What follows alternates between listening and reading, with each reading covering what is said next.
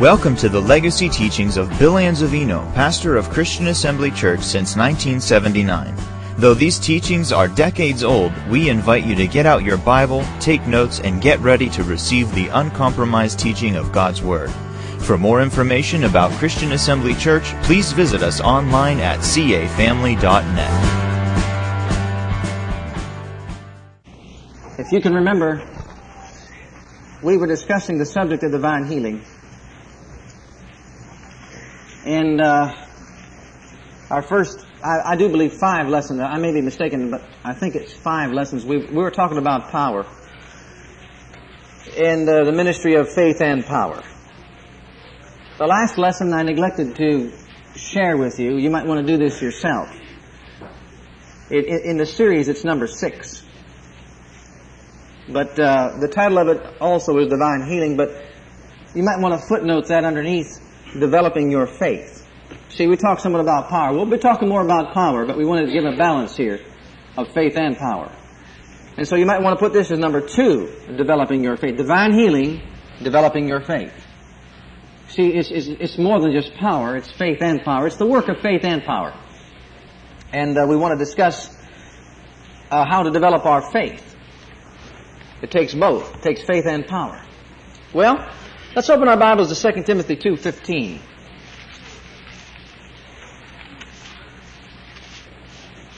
I think it's very needful for us to develop good study habits. Sometimes what we do is just open up the Bible and wherever it opens up and we just begin to read and say, well, bless God, wasn't that good? And we don't really get an understanding as to how to study the Bible. I know faith comes by hearing by the Word of God.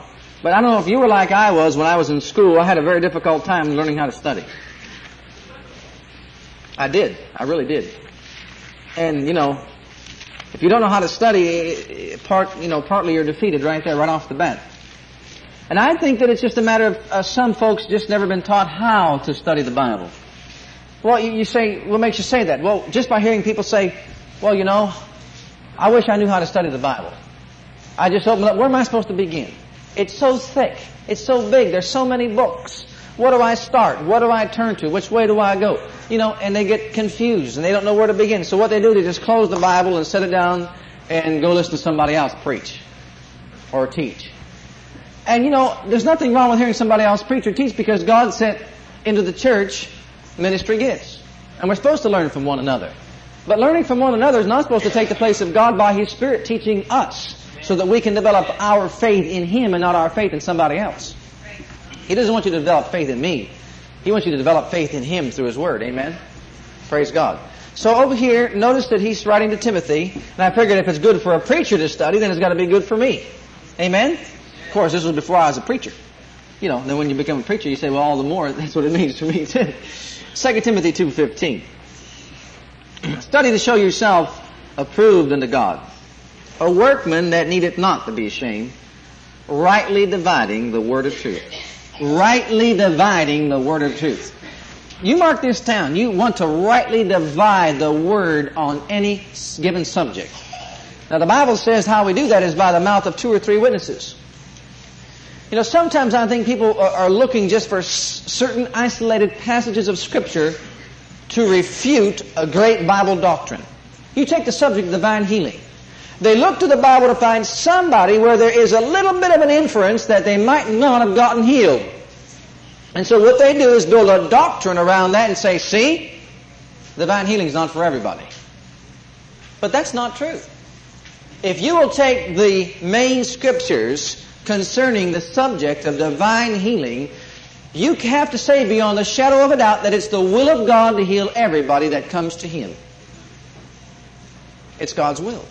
So you don't base your study of God's Word on a few isolated cases that may be hard to understand or you may not have the answer.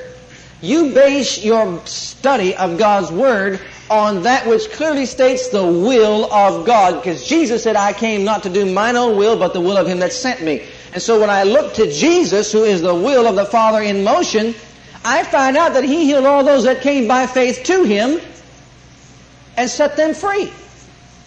Right? and said Himself took our infirmities and bare our sicknesses. So I put together these 2 or 3 witnesses, and I find out that it's God's will to heal all His people. But that's not just for the subject of divine healing. That's for any subject of the Bible. You can be safe that you can rightly divide the word of truth if you will follow this. Not only follow this, but there's something else I want you to follow. I gave this to you during the seminar. I will reiterate some of these points. Number 1, this is very important that we know these certain things about the Bible in our own spirit. Not because you heard me say it. Not because you heard someone say it on a tape. Or because you went to another service somewhere and heard the fellow say it. That does not make it part of you. It only becomes a part of you when the Word, that Word that's in the Bible, is actually birthed inside your spirit through meditation of God's Word and quickening of the Holy Ghost. That's when it becomes a part of you. Not because you heard me say it or heard somebody else say it. That doesn't mean it's part of you yet. You see, that's why it's important you study it out for yourself. Okay. Really, I was discussing with Brother Chuck today. Actually, a minister can't really go over everything that's needful all the time for people to be growing into the fullness of Christ and learning about every subject of the Bible. Because if you think about it, every time you have new people coming to the church, do I have to go back and teach the blood covenant again? Do I have to go back and teach prayer again? Do I have to go back and teach healing again? Do I have to go back and teach the new birth again? Do I have to go back and teach the book of Revelation, something on that, the rapture of the church? And before you know it, just by the time you got done doing one subject, you got to go back for those that just came in and didn't hear it. You're out there preaching faith for about 6 months, and someone else gets born again, comes into the church, another one gets born again, comes into the church. Now you're on another subject, but they didn't hear anything about faith. See, you got to study for yourself. You got to get this word for yourself. I didn't learn this by going to church. I'll tell you what, I learned it in my closet. I learned how to walk by faith by getting into the Bible, to the Word of God for myself. Not hearing somebody else do it. Okay, number 1, it's very important that you understand God's initial will in creation. You must understand this. God's initial will in creation, God does not change. The Father's will has not changed. What He willed from the beginning, He wills now. It's only understandable that He had to go through certain ways and means whereby He can get to man so that He can fulfill His will, because man got it all messed up. So, number 1, you find out what God's will is and was from the very beginning when He created man. Well, if you just take it in the area of divine healing, the subject of divine healing, was there any sickness or disease in Adam when he was born? Or created, rather? No. Was it God's will he be healthy? Certainly.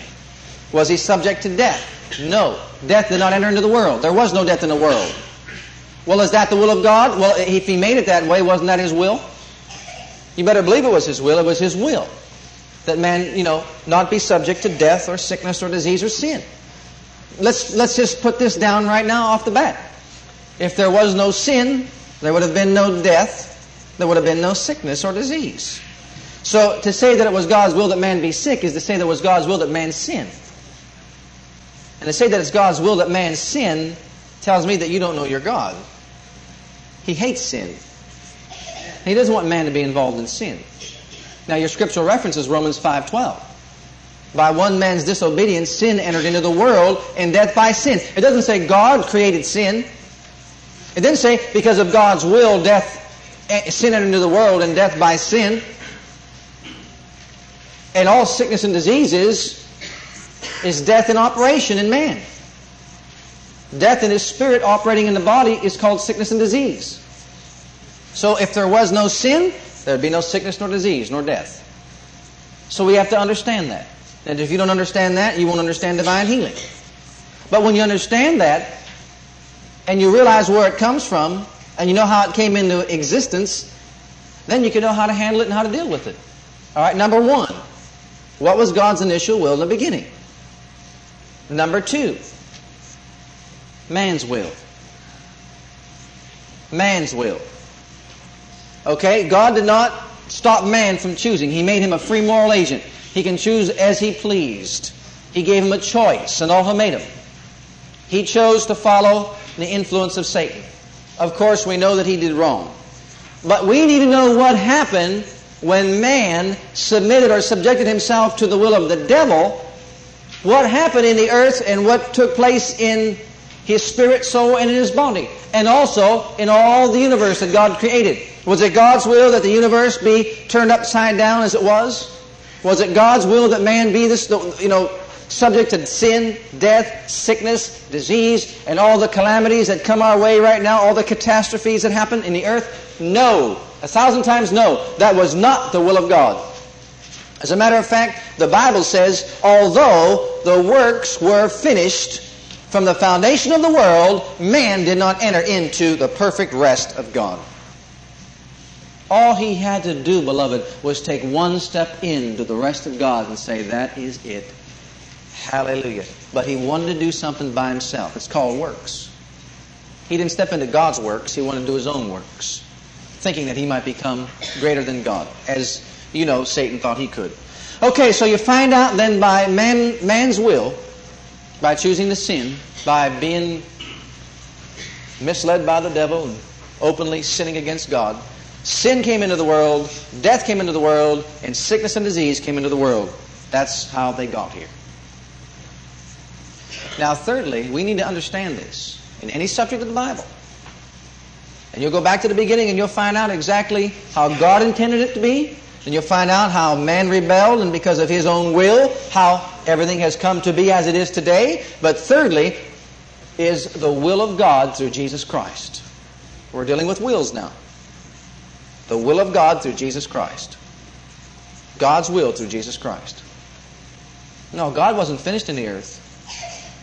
I think we better understand this right now. If we think of God as most people think of God, they think that He's up there, He's cruel, He's mad at them, He's upset with them, and He doesn't love them, and so on and so forth. Beloved, if God didn't love us, and if God didn't want us to partake of all His goodness, all He had to do was turn His back on us and just not send Jesus to die for us, and we would have been living as children of the devil for eternity. Right. That's all He had to do. He's not devised this plan so that He can come down here and beat you over the head. He's not devised this great plan of salvation so He can zap you with some sickness or disease. No, man's already brought that upon himself. Everything that God is doing for you and me, the Heavenly Father is bringing out good gifts to us, towards us. Everything that He's doing in the earth is designed to show His love for us. That's what He's doing for us. Everything that evolves around the plan of redemption is the love of God towards you. God showing His love towards you and towards me. And so when you start to get that and understand that in your thinking, we need to implant these things not only into our spirits but into our minds, that the Father's way is the way of righteousness, truth, life abundantly, love, healing, and etc. Every good gift and every perfect gift comes from above, from the Father of lights, and there's no variableness and there's no shadow of turning. That's what He's doing for you now, and He started doing it way back when He said to the Son, would you go and redeem my people back for me? And Jesus said, yes, I will. Or the Word said, yes, I will. Okay, now what did take place? Well, if you're studying the Bible and the subject of divine healing, you'll find out that this should be a day of rejoicing. It should be a day of jubilee. You study the Old Testament and you'll find out that God said something back there. The Father said something to His people back then, and He said that if you'll obey me and keep my covenant, I will take sickness and disease away from the midst of you. All right? That was His covenant that He made with them. He was working it out so that He can protect them from it. And they weren't even children of God in the sense that they were born again. They were only His chosen people. Now that's what He was going to do for them. What has He done through Jesus Christ? Is it just a way or a means whereby He's going to give them some new way to live by? Is it something that's just a little bit better than the law that He wrote and said, don't do this and thou shalt not do that? Is that what He put all His energies into to come to this world, to send His Son to the world, to die for us, to save us, to deliver us, to set us free, just so that we can have something a little bit better than what they had under the old covenant? No. The Bible says we have a better covenant established upon better promises. What is better than taking sickness and disease away from the midst of them? Because that covenant said, I'll take it away. What is better than that? What is better than taking sickness and disease away from the midst of you? To give you the tree of life, to give to you rivers of living water, and already have put it on Jesus and removed it from us and put within our spirits healing, life itself. And says, you become part of me and I don't get sick. 1,000 times better, 1,000,000 times better. We're not living under an old covenant, but we are living under a better covenant established upon a better promise than I'll take sickness and disease away from the midst of you if you'll hearken unto my voice. Everybody goes back and quotes that scripture and says, isn't this marvelous what God is going to do for His people? He's going to take it away from the midst of us. We don't live back there. I always say this, He took it away from me in Jesus. He took it away already, past tense. And He's given unto me His life. And the Scripture says that if the same Spirit that raised up Jesus from the dead dwell in you, then He that raised up Jesus from the dead shall quicken your mortal body by that Spirit that's in you. I've given you of my Spirit, He's saying, so that you can draw from the healing that's already in you. And walk in perpetual health. Think about that. That's what's better than I'll take it away from the midst of you. I'll pour my life through you and just let it just pour out into your flesh and just automatically heal you.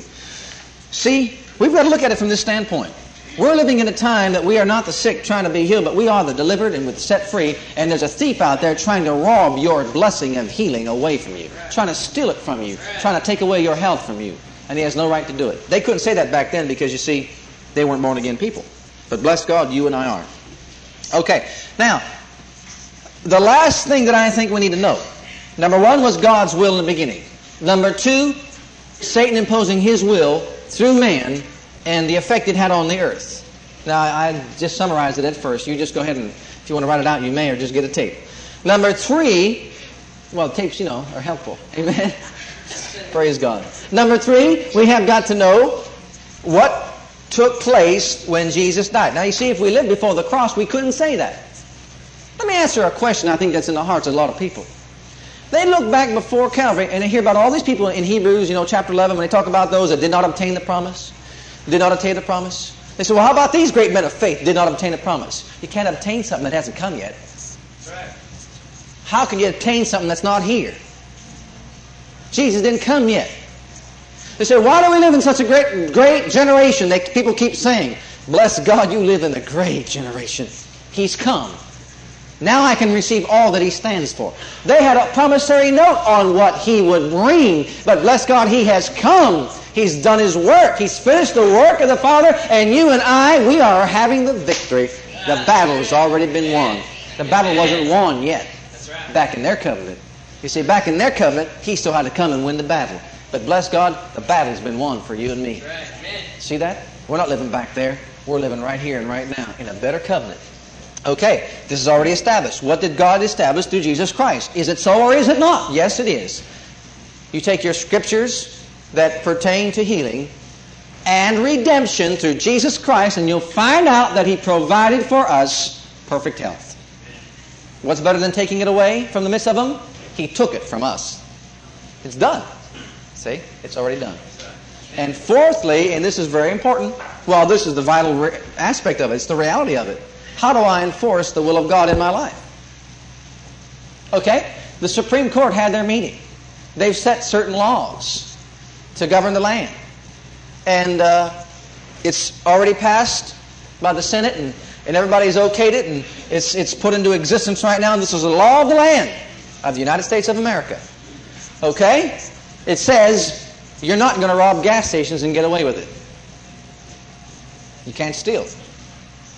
So, everybody goes out at night, and, they begin to laugh and really see if these people mean business with this here law. They just go off and start robbing gas stations. Well, it's a reality. It's been passed by the Supreme Court. It says that thieves, if they want to be thieves, are not allowed to rob this or that or whatever. There are laws that stop people from doing things like that. But they go out there and do it anyhow. What good is that law if there's nobody to enforce it? What good is that law if someone goes out there and does it anyhow and gets away with it? It's no good. I want you to hear something. What good is Calvary if somebody doesn't enforce it? What good is the precious blood of Jesus if that man goes to hell. In his life, it meant nothing. Is that how we esteem our Lord? No. Everything He did on Calvary is to be enforced by you and by me. So that thief, that murderer, that lying devil, when he goes out there and tries to rob, to steal, to cheat, and to destroy the things that Jesus did for you, you become the enforcer. You become the one to take the kingdom by force. Now, remember the scripture that says that the violent take it by force? Okay, the fourth step there is enforcing the will of God. The word take means to seize. Take it by force. It means to seize. The word seize means to possess by force. To possess something by force. To take a possession by force. All right? So to take, we take it by force. We seize it by force.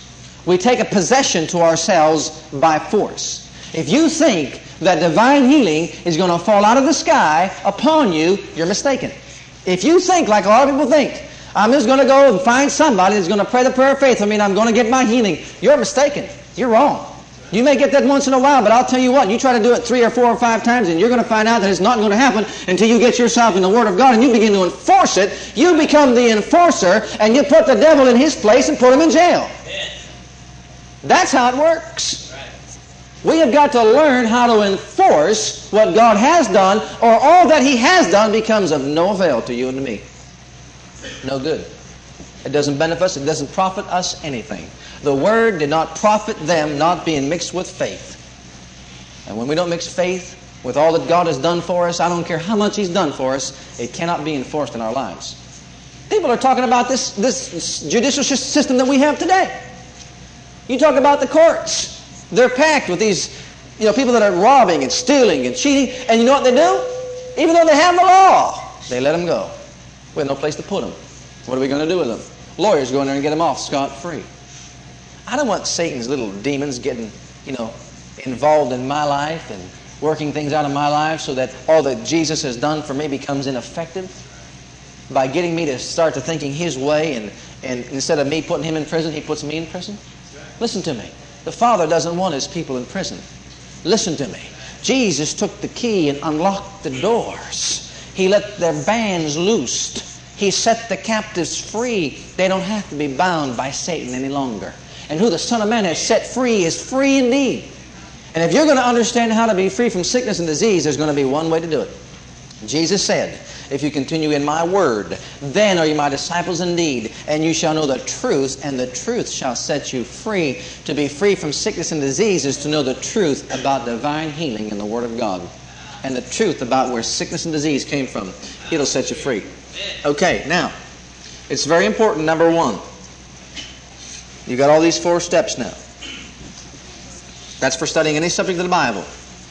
You need to understand this. You need to understand it, and you need to begin to do it. Find out these steps. I'm not just saying that to give you a little guideline to write down. I'm telling you that you got to get and find out. Even though I told you what God's will was, that's not all you need to know about it. Go to the beginning, see how God created the universe, the earth, and created man. See what position He put man in. See how He highly esteemed man above all His creation and gave him to be having dominion over all the works of His hands, and find out what his responsibility was. Find out what God willed for man in the beginning, and let that become a part of you and say, yes, this is what He's done for me. Yeah. Then you find out how I'll tell you what it'll do. When you find out how the devil got in there to take away all that God created for you and for me, when you find out he's the one that's making you get up 6 o'clock in the morning just to go to work, he's the one, or you would have just ate off the fruit of the land. You find out that he's the one that's causing you to do all that ironing. You wouldn't have to have any clothes if it wasn't for him. It'll make you get some holy terror after the devil. I believe that he meant you got to be violent. Violent not with each other, violent with the things of the devil, violent with sin, violent with sickness and disease. If you're just going to be out there and be a little pussycat, it's not going to work. You've got to take a hold of the Lion of the tribe of Judah, and you've got to put that old dummy to flight. That's just the way it works. You ready for a fight? You're in a warfare. I'm going to tell you something right now. You may not know it, but you're in a warfare, and you've got an adversary arrayed against you that does not like you. To say the least, he despises you. You are the only thing in the earth, in the realm where Satan has to rule and to reign. You are the only one in the earth that looks like God. And God has already defeated him. Jesus has brought him to naught. He can't stand God. He defies all the things that God stands for. And here you are in a realm where he can get a hold of you. And if you let him, he'll destroy you. Right. But when you get furious, infuriated about the things of Satan, when you look at sickness and disease as it really is, an enemy of man, and you can't stand to see that baby any longer suffering with that sickness and that disease. You can't stand to see that person any longer, bound up by all this garbage that he puts upon the human body. This human body is the temple of the living God. He created it in his own image and likeness. And the devil wants to distort it. God wants you to be set free. Hallelujah. Jesus defied the devil every time he came up to somebody that was sick and diseased and tormented. He stood there, he looked at the people, and he said, I'm moved with compassion. He couldn't stand it. I remember walking in Cleveland Clinic one day. I'd never been up there before. I walked in there, some of the bad cases go up there. I walked in and I saw this little girl. She was about 12 years old, 13 years old, something like that, around there. And someone had asked me to go up there and to pray for her. And I said, well, certainly. And I didn't know. You described something, but you can't really see what it's like until you get there and see that person. That little girl, her tongue was swollen about 10 times. Her face had a growth on it that was so huge, distorted. They had to cut her tongue out, half her tongue out, and they wanted to get in to operate on this growth, this massive growth. I mean, it was the ungodliest thing you ever saw. They wanted to get in, but they says it is so entangled in all the, everything she needs to live. We'd have to cut out all the good parts to take out the bad parts, and they couldn't do it. And I looked at that little girl's face, and I'll tell you, my heart melted within me. The compassion that rose up within me for that child. I says, I'll tell you what, I'm going to learn all I can about the subject of divine healing. And I mean this with all my heart. I can't stand it. I hate it. I hate sickness. I hate disease. I hate to see little girls like that. I hate to see people bound up by the devil. I hate to see Satan manifesting himself in the people's bodies. They couldn't even describe. They had no word for it. This is how gross it was. They had no word for it. They said, we don't know what it is. Never saw anything like it. But of course, their only way is, what do they know? Cut it out. Cut it out. But see, that's not healing. Cutting off someone's tongue and cutting out parts of their body, that's not healing. I believe that we can get into the study of God's Word in such a great depth that we can put a stop to it. If not to the whole world, we can put a stop right here to this community in our lives. In our lives.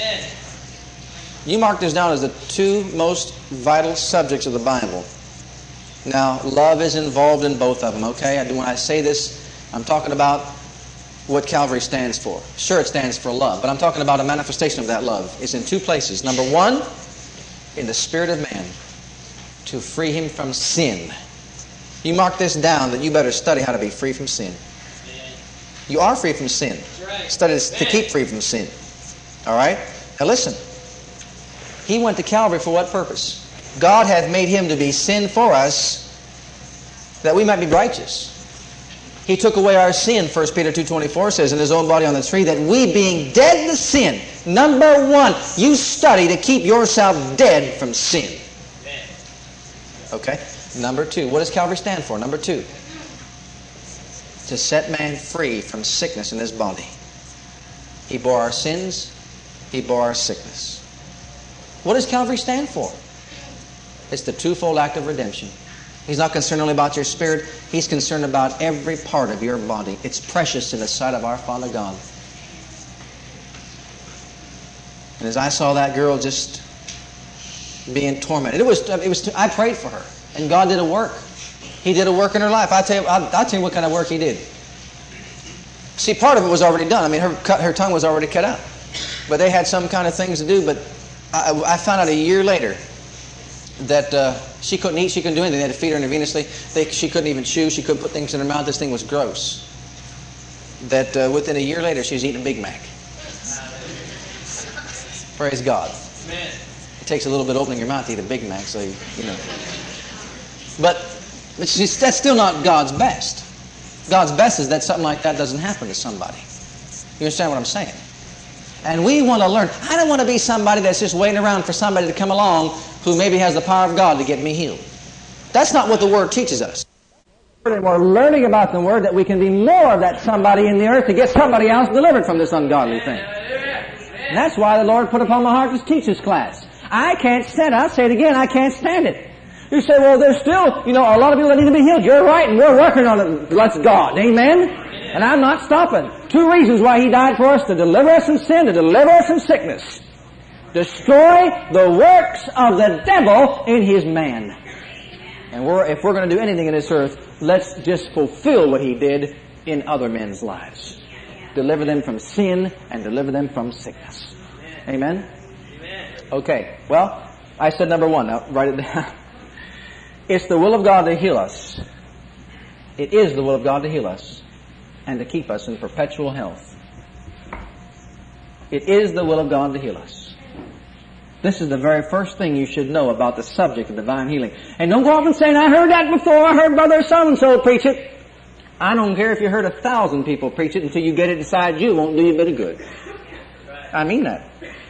So I'm just laying it out here for you. This is going to do 2 things. It's going to produce faith in your heart, and it's going to produce an atmosphere of healing. Healing power. Saturating this place with God's healing power. Okay. It is the will of God to heal us, every one of us, and to keep us in divine health. That is His will. You say, how do you know that? Or why do I need to know this? I believe that Brother F.F. Bosworth said it better than anybody I ever heard say it. So I'm going to quote him. I'm going to read it to you. I'm going to quote it to you from his book, Christ the Healer. And if you don't have that book, you better get it. And you better read it and you better study it. Because it's very important. See, people are wanting to study all these different subjects of the Bible. And they put all their life and all their energy into studying these things. And that's why there are so many bound up by the devil. That's why every time you turn around, somebody's calling you. They're bound up. They need to be delivered. They need to be set free. They're having problems in their family. They're having problems in their body. Their physical body, I'm saying. Their marriage is falling apart. Their families are falling apart. Their finances are falling apart. You know why? Because they want to study something that doesn't pertain to their own generation or their own age. I don't know about you, but I saw that when Jesus came here, He was setting men free. He came to heal, He came to save, to heal, deliver, and set free. He came to put His foot on the neck of the devil and keep him under there. And He kept every one of His disciples except for the one that left Him. And that is what you should be studying in the Bible. If He can get you off on these other tangents, study this and study that and study this and study that, I thank God. It's a big book, and praise God. I'm not saying or trying to discourage you from studying these other things. I say you put 90% of your energies into studying how to put your foot on the devil's neck and keep him under your foot, and to be free from sin, free from sickness, and then go off and get somebody else delivered and set them free. That's what He wants us to do. Well, so-and-so called, and what are we going to do? Well, I guess we could just pray. And there they are. That's all we can do. Yeah, we can't do anything else. Oh. Isn't something better than prayer. Getting God on the scene isn't good enough, is it? No. That's not what God wants. We should be able to get to a place that one way or another we can get that person to deliverance. Now, we could bring him the Word, take him the Word, but we should always be ready and available to get people free. And if we're studying the right subjects of the Bible, then we're going to be ready to do it whenever they have a need. And I say this not only to you, I say this to myself. And I am totally consecrated to doing more and more and more as time permits me to get into more, to getting other people delivered and set free from this ungodly thing called sickness and disease. Here's what he said. Before anyone can have a steadfast faith for the healing of their body, they must be rid of all uncertainty concerning God's will in the matter. A procreating faith cannot go beyond one's knowledge of the revealed will of God. In other words, until we know what God's will is, there's nothing to base our faith on. Until we know what God's will is, we have nothing to base our faith on. The Word is the will of God, and the Word is the seed of divine life. The Word contains the will of God, and the Word contains the seed. It is the seed of divine life. Now, I don't know what that means to you, but when I began to realize that the Word is the seed of divine life, it's the seed, and God's Word contains life. Jesus said, "My words are spirit and they are life." He said in Mark 4, the Word is the seed. The seed is the Word. Okay? Then it shows me that the Word of any subject of the Bible, and we don't have 1,001 subjects like I think some of us want to realize that we should be involved in. I believe if we could just study the subject of love and faith and find out all what these two things mean, that we could just walk like Jesus walked in the earth. To really walk in His love and really to walk by faith. There would be no mountain in your way of adversity that could come against you and overtake you. We should be able to walk that way, and He wants us to. But I began to realize that that seed has got to grow inside me. It contains life. It contains the God kind of life. If it is planted within my spirit, if it saturates my mind, if I water it with the Word in thanksgiving, if I allow the Spirit of God to take that impregnated Word inside me, He gives birth to it inside me, then that becomes a part of me. That Word does. Then God is mightily manifesting Himself in me, and He is being developed within me. I'm changing day by day. You see, the Spirit of God changes us into this glory day by day. But it's a seed. It's the seed that works within. This is a teaching that Jesus gave to people. They should understand it. I don't know why they don't. But it seems like as though people want to reap a harvest where they have planted no seed. They want to get out there and reap their tomatoes when they have planted no seed. They want to reap their corn where they have planted no seed. It's understandable. If the farmer stands out and looks over his acreage and says, "I'm going to believe God for a wonderful, bountiful harvest." And he sits back and says, "Dear, it's been 3 months now. And bless God, I believe God for a wonderful, bountiful harvest. What do you think I ought to do with these seeds?" And what she'd say to him? "Don't you know anything? Don't you realize that you can believe God all you want, but if you don't put the seed into the ground, it's not going to do any work? It's not going to produce any fruit? You're not going to have any harvest?" But everybody comes and they want to have prayer. Everybody comes and they want to be delivered. They want to be healed. They want to be set free. But what do they come with? Nothing. No seed. Now hear me when I say this. You say, "But I thought, man, you could just come at any time." Listen to me. When a person comes that's just born again and has no faith for himself, you can get him healed 99% of the time. When a baby comes and maybe just knows a little bit, you can agree with him and get him healed 99% of the time. But when a full gospel, tongue-talking, love supposedly walking, Spirit-filled, living epistle of the living Christ comes and wanders and doesn't know whether it's God's will to heal them, you've got your hands full. There's no seed of life. You are required by God to put the seed inside you. Had you known it, bless God, it would have been growing in you all the time to keep you free from it. But that's how it works. Now, why people don't want to understand it or realize that when Jesus clearly taught it in Mark 4, it's beyond me. He says this is how it works. This is how the kingdom works. It works out of the heart of man. Now, if you put some seed inside there, what are you going to get? You're going to reap a harvest. But He told you exactly how to do it. And I think we should know this. I think we should understand this. In Matthew, you don't have to look these up. In Matthew 13, you just mark them down. He said, you have got to understand the Word. In Mark 4, He said, you have got to receive the Word. In Luke 8, He said, you have got to protect or keep the Word in your heart with patience to produce 30, 60, and 100-fold. In other words, what is He talking about? Well, we used to think, and I used to think this, and I think there's really a law of double reference here. I used to think that, 30, 60, 100-fold of these certain things, in this realm. In the realm of finances, I'm producing 30-fold, 60-fold. In the realm of healing, I'm producing 30-fold, 60-fold. But I've been quickened in my spirit to realize that what He's saying is this. The seed contains the life of God. when I put the life of God by that seed into me, no matter what the area might be, I'm not just producing 30-fold of healing, I am producing 30-fold of God, 60-fold of God, 100-fold of God in that area. In other words, what makes Him heal is being developed in me and growing in me from 30, 60, and 100-fold. What makes a man be prosperous is developed in me and growing in me. That means God is growing in me 30, 60, and then ultimately 100-fold. That's the divine life that's growing in you.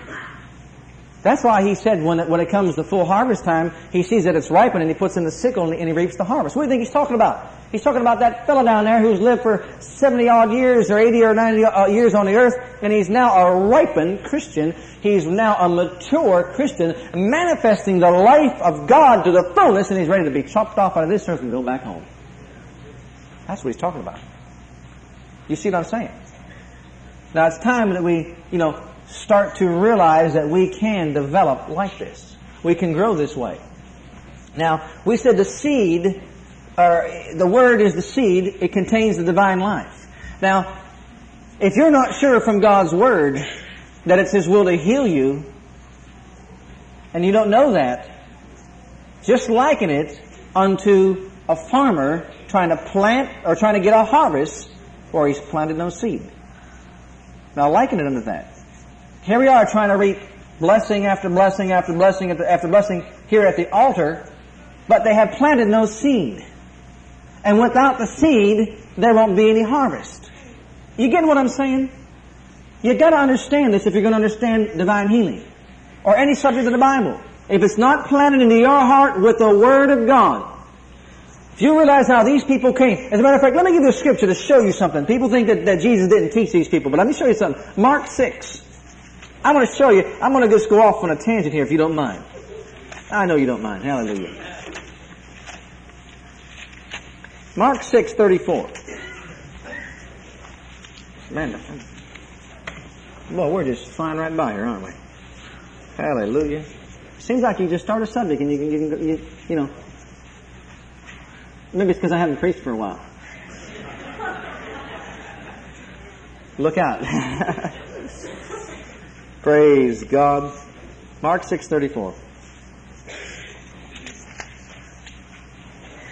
Now let me ask you this question. Is it ridiculous for a farmer to think that he can reap a harvest if he planted no seed? Unless he's had a word from God that the angels are out there doing it. You know, I'm talking about standard rule. Okay? Not only is it ridiculous, I'll say this, it's impossible. Right? You know, we don't work by probabilities in this realm. We realize and know that if a man plants seed and his seed is good seed, that it's going to grow and produce a harvest. I mean, there's no question about it. We understand that. We know that. But it seems like when we get off of this realm and get into the spirit realm, we don't expect things to work that way. That's why people get on the faith message so much. Because the faith message is really scientifically proving that God is efficient. And He has rules, laws, and regulations. And His Word is not just something that's just out there, and prayer isn't something that you just say and hope that comes to pass, but it can be appropriated in one's life to produce an answer every time you pray. And when you say that, you go, oh. But there are things that stop it from happening, and we're going to save that for Sunday when we get into prayer.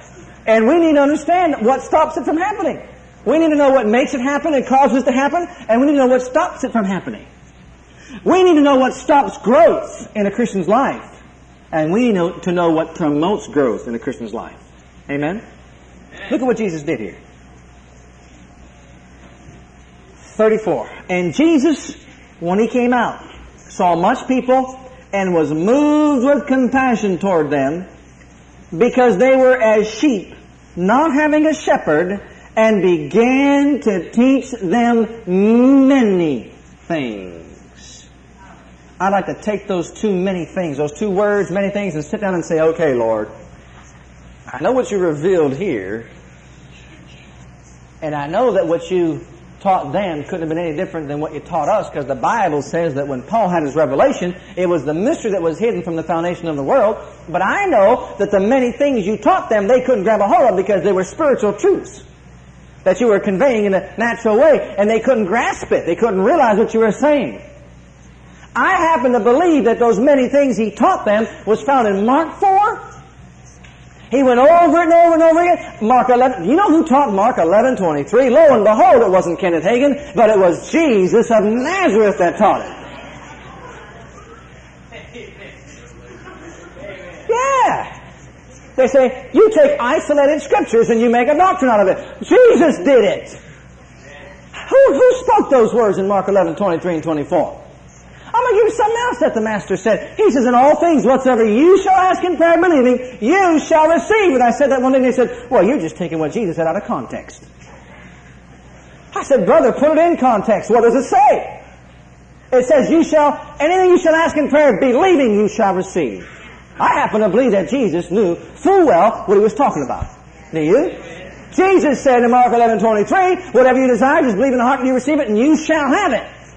You shall have what you say. That's, in essence, what he said. Right? Think about that. I didn't write that. Kenneth Hagin didn't write that. We're just quoting Jesus. That's what he said. That's what he meant. And if he said it and meant it, then it's for you and for me. He taught them these things. Many things he taught them. I believe there's a lot of things he taught them that's not recorded right there, but it's recorded after by the Holy Spirit. You know, but everything is going to go back to these fundamental principles. Well, he taught them many things. These are some of the many things. Let me say this before we close here. Where does time go? Hallelujah. Aren't you going to be no time in heaven? We could rejoice and praise God without being bound to time. For each person to know that it's God's will to heal them is the seed planted in their spirit and in their heart. For each person to know that it's God's will to heal them. Now, do I have time, brother, to give a short testimony? I don't believe that when Brother Wright was here, because I want to show you, see, sometimes you don't get to some of these nuggets of truth. You know, and I just thank God for the opportunity to sit down and talk about some of these things. See, I talk about some of these things from a different standpoint than some people do. I'm always digging in and trying to find out how, why, what made that happen, how did that work? I want to know. And somebody says, wasn't that a wonderful testimony, brother? Yes, it certainly was, but how did it happen? I want to know how it happened, because if it happened for her, it happened for me, right? So that's what, when I ask questions, I ask with that thought in mind. Or, if it didn't happen, I want to find out just why it didn't happen. I want to see here, you know, what took place. Well, I don't believe he gave this. If he did, I'll just reiterate it again. I wanted to read it to you, but time won't allow me. This is too long to read. From John Alexander Dowie, I'm sure some of you have heard of him. He left me, well, I made a copy of this. It's called Leaves of Healing. And he had many of these magazines with many marvelous testimonies of divine healing. I want to show you what makes it work. I want to show you how we have even grown in a place in God through His Word where we have more revelation than even they had back then. You say, how can you say such a thing? Because God is revealing things by His Spirit in this day. Amen? And we're grabbing a hold of it. Amen? Okay. Now, in this writing, this is from 1901. But the event that took place happened in August of 1900. It's concerning Mrs. Jenny Lake, who was the first wife of the Reverend John G. Lake. And I got all the details about how this took place and how it happened because it's a marvelous testimony. I think it's one of the most powerful testimonies I've ever heard concerning faith. But how they applied faith in how we know it, in the way that we know it without knowing it by, let's say, the written Word. But still acted it out by making this consecration to God. When she went to visit one of her fellow neighbors that was sick, she went to the bedside and she wanted to minister. And on the nightstand, they had a revolver. And her 4-year-old little boy went over to the nightstand, who did not even know what a real gun was. I mean, he played with toy guns, but not a real gun. And took that revolver and shot Mrs. Lake in the back. Shot her right in the back.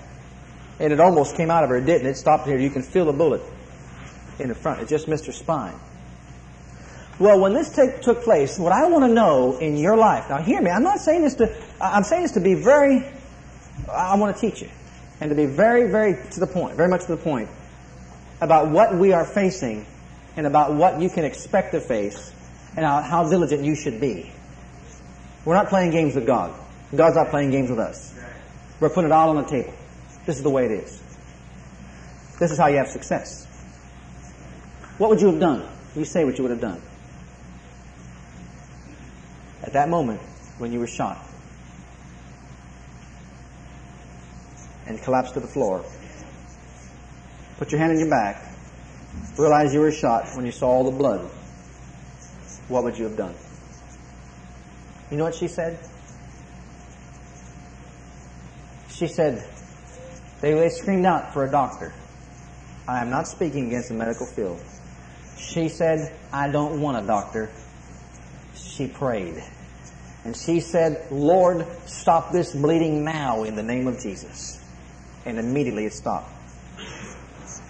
She felt her strength when she got up going from her. She felt herself fading away. She was nearing death. She said, Lord, don't let me go unconscious in this house, because if I do, they'll call a doctor. They were screaming out for the physician. She said, call my husband, the Reverend John G. Lake. He comes, takes her over to his mother's house, bolts the door, says, don't you let one person in this room that is a non-believer. All right, now you hear these steps. Most people that are sickly, with any kind of sickness or disease, half the people that are there ministering to them are non-believers. That are just saturating the air with doubt and unbelief. Calling for their death right there. But they had enough, she knew and he knew, enough sense to know, keep every non-believer out of this room. I don't want a doctor. I don't want the press. I don't want the police. And they were on his case. I mean, they withstood. Those that will live godly, you want to talk about withstanding persecution, my friends? They wanted to throw him in jail so fast. They wanted to persecute him. They wanted to do everything they can do because she did not, and he did not call for a doctor. And his wife was in that condition. Well, she's lying there in bed. And by the way, I'm going to see what I can do about getting copies of this. This is her own written testimony. Others have wrote about it, talked about it, others that were involved there. But this is her own personal testimony as to how it happened. And she said she passed out on the bed, and he was in a room with her, and he walked over with all the doors and windows shut, not letting anybody else in. I mean, there was a commotion. I mean, the whole town was in an uproar. Everybody knew what was going on. But he would not let a soul in the house. He called Zion. And Brother Dowie said, just start praying. Just start praying. Told him what happened. Just start praying. Thank God for those that believe. Thank God for those that believe. They prayed. They prayed in tongues. They just prayed in tongues constantly. And she was there, lying on that bed unconscious, her life departing from her so as it seemed. And Brother Lake just was singing and whispering the Word of God to her. And she said, to put it, like I said, together, I don't want to read the whole thing.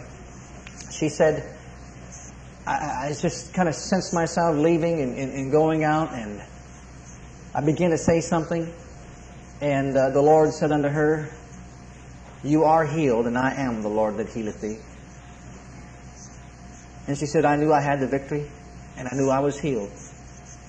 What the woman did, she said, it's God or die. She says, for me, there's no other way. I'm giving to you. See, we only hear little bits. And I don't feel that's really good enough to justify what we believe in. Well, let's look for a man or a woman that's of this stature. But let me tell you something, my friends. I'm not telling you to do something like this. Don't you get for a moment that I'm telling you to do this. I'm just showing you what's behind the scenes. I'm showing you just how consecrated and dedicated they were. They would die rather than go see a physician. I'm showing you what faith they had. He said, there's no way, and she said, there's no way. It's God or die. That's putting him in total trust of your body. Now, the astounding thing about this, and like I said, I can go on and give you the whole thing, but the astounding thing, at midnight she woke up. The pain was gone. There was no more suffering. She was in terrible suffering. And the bullet disintegrated within her body. Disintegrated. Disappeared from her body. And she rose up. She was partially paralyzed at first. They continued to pray in spirit. Continued to thank the Lord for her healing. This is no small thing. This ain't somebody falling down and breaking their toe. I'm not talking about a little cold or a little flu that's trying to attack your body. What would you do? We want to see and talk about men and women of faith. And let's talk about it and praise God about it. But I want to show you why they had faith, because of their consecration and of their dedication to God. And I guarantee you that when you start dedicating yourself to God, you are going to be attacked by the devil with all he's got to keep you. I'll never forget this same thing that happened to my daughter. I realize now why, just how important it was that we stand on the Word when Lisa fell. But you'll have to read the whole testimony to see. It was in a matter of 3 months that she was totally, completely, and this woman was just a young Christian. Just got baptized in water. She was just a young Christian when this took place. But that was the consecration she had. Another thing about this ministry that impressed me, but I saw it from a different light. I see it now from a different light. I read in the book how Brother Lake went and anointed a pole. And I mean, everybody gets all excited. Boy, he anointed a pole, and all these people had to do is just come to the pole, and they touch the pole, and they'd be healed. And I say, what a great man of God. Whew, I mean, all you got to do is lay his hands on a pole, and it's saturated with the glory and the power of God, and people come to just touch it, and they're healed because they know the glory of God is there, and the Spirit of God stopped me. You could anoint a chair, you could anoint this, and you know what he said to me? How to anoint a pole, because there was nobody else, no other man to anoint. He had to use a pole. Where was Brother Jones? Where was Brother John? Where was this sister? Where was that brother? He could have anointed and said, you help Brother Lake. You lay your hands on the sick. You help Brother Lake. You lay your hands upon the sick. You help Brother Lake. You got the same power. You got the same glory. You got the same anointing. He had to take something that couldn't respond. A pole. Because nobody else was willing to consecrate and dedicate their life. So that he could anoint them. So it went from glory to sadness in my heart. I rejoiced, and then I said, oh, Lord. Paul said, there's none other one that wants to serve the Lord like I do. They're all turning their own ways, looking for the things of the earth. Can I find a man that'll live like I live? Follow Jesus like I follow Him? So you begin to see some nuggets of truth. I've got so much to share with you for a long time. But see, I don't look at it and say, boy, I wish I lived back in that generation. I don't look for that. You know what I look for? I want to know why and why not. How, who, what, where, when, and how. That's what I want to know. So I can say, bless God, I could give it to you and show you and share it with you so we can take what they had and put it in what we got and use both faith and power and become an explosive force for God in this generation right now. Amen? Amen. Well, I believe I done did it. Praise God. But I've got a lot to share with you. Astounding testimony. But the reason why that happened is because of her consecration. Are you hearing me? I didn't tell you not to do anything. Now, don't start going off and getting foolish ideas, okay? I didn't tell you that if you got shot in the back, don't see a doctor. That is not the point. The point is, when they made... I can point out people right now that will tell me the truth. The old-timers only went to God. And they said it was God or die. And that's why they walked healthy. Amen? It's a matter of consecration to the principle of God's Word. You see, but if you don't put this out, people will never grasp it. If you don't put this out, they'll never take a hold of it. And they'll keep wandering and going back and forth until Jesus comes. Let's attain so that when He comes, we can just join right on in and say, bless God, we did the works of Jesus, like He said we should do. Let's all stand to our feet. Thank you for listening to our legacy teachings. We pray today's message has a profound impact upon your life and your ministry. I want you to know that God loves you, has a great plan for your life. But if you've never made Jesus Christ Lord and Savior of your life, I'd like to invite you to do that right now. Just pray this simple prayer right after me. Just say, Heavenly Father, I come to you just as I am. And I believe with all my heart that Jesus died for my sins and was raised from the dead for me. I open the door of my heart. I call upon the name of the Lord. Lord Jesus, come into my heart now. I receive you and accept you as my personal Savior and Lord. If you prayed that prayer with me, You're a child of God right now, and I encourage you to get into a good Bible-based church where you can learn to grow in your Christian faith and experience. God bless.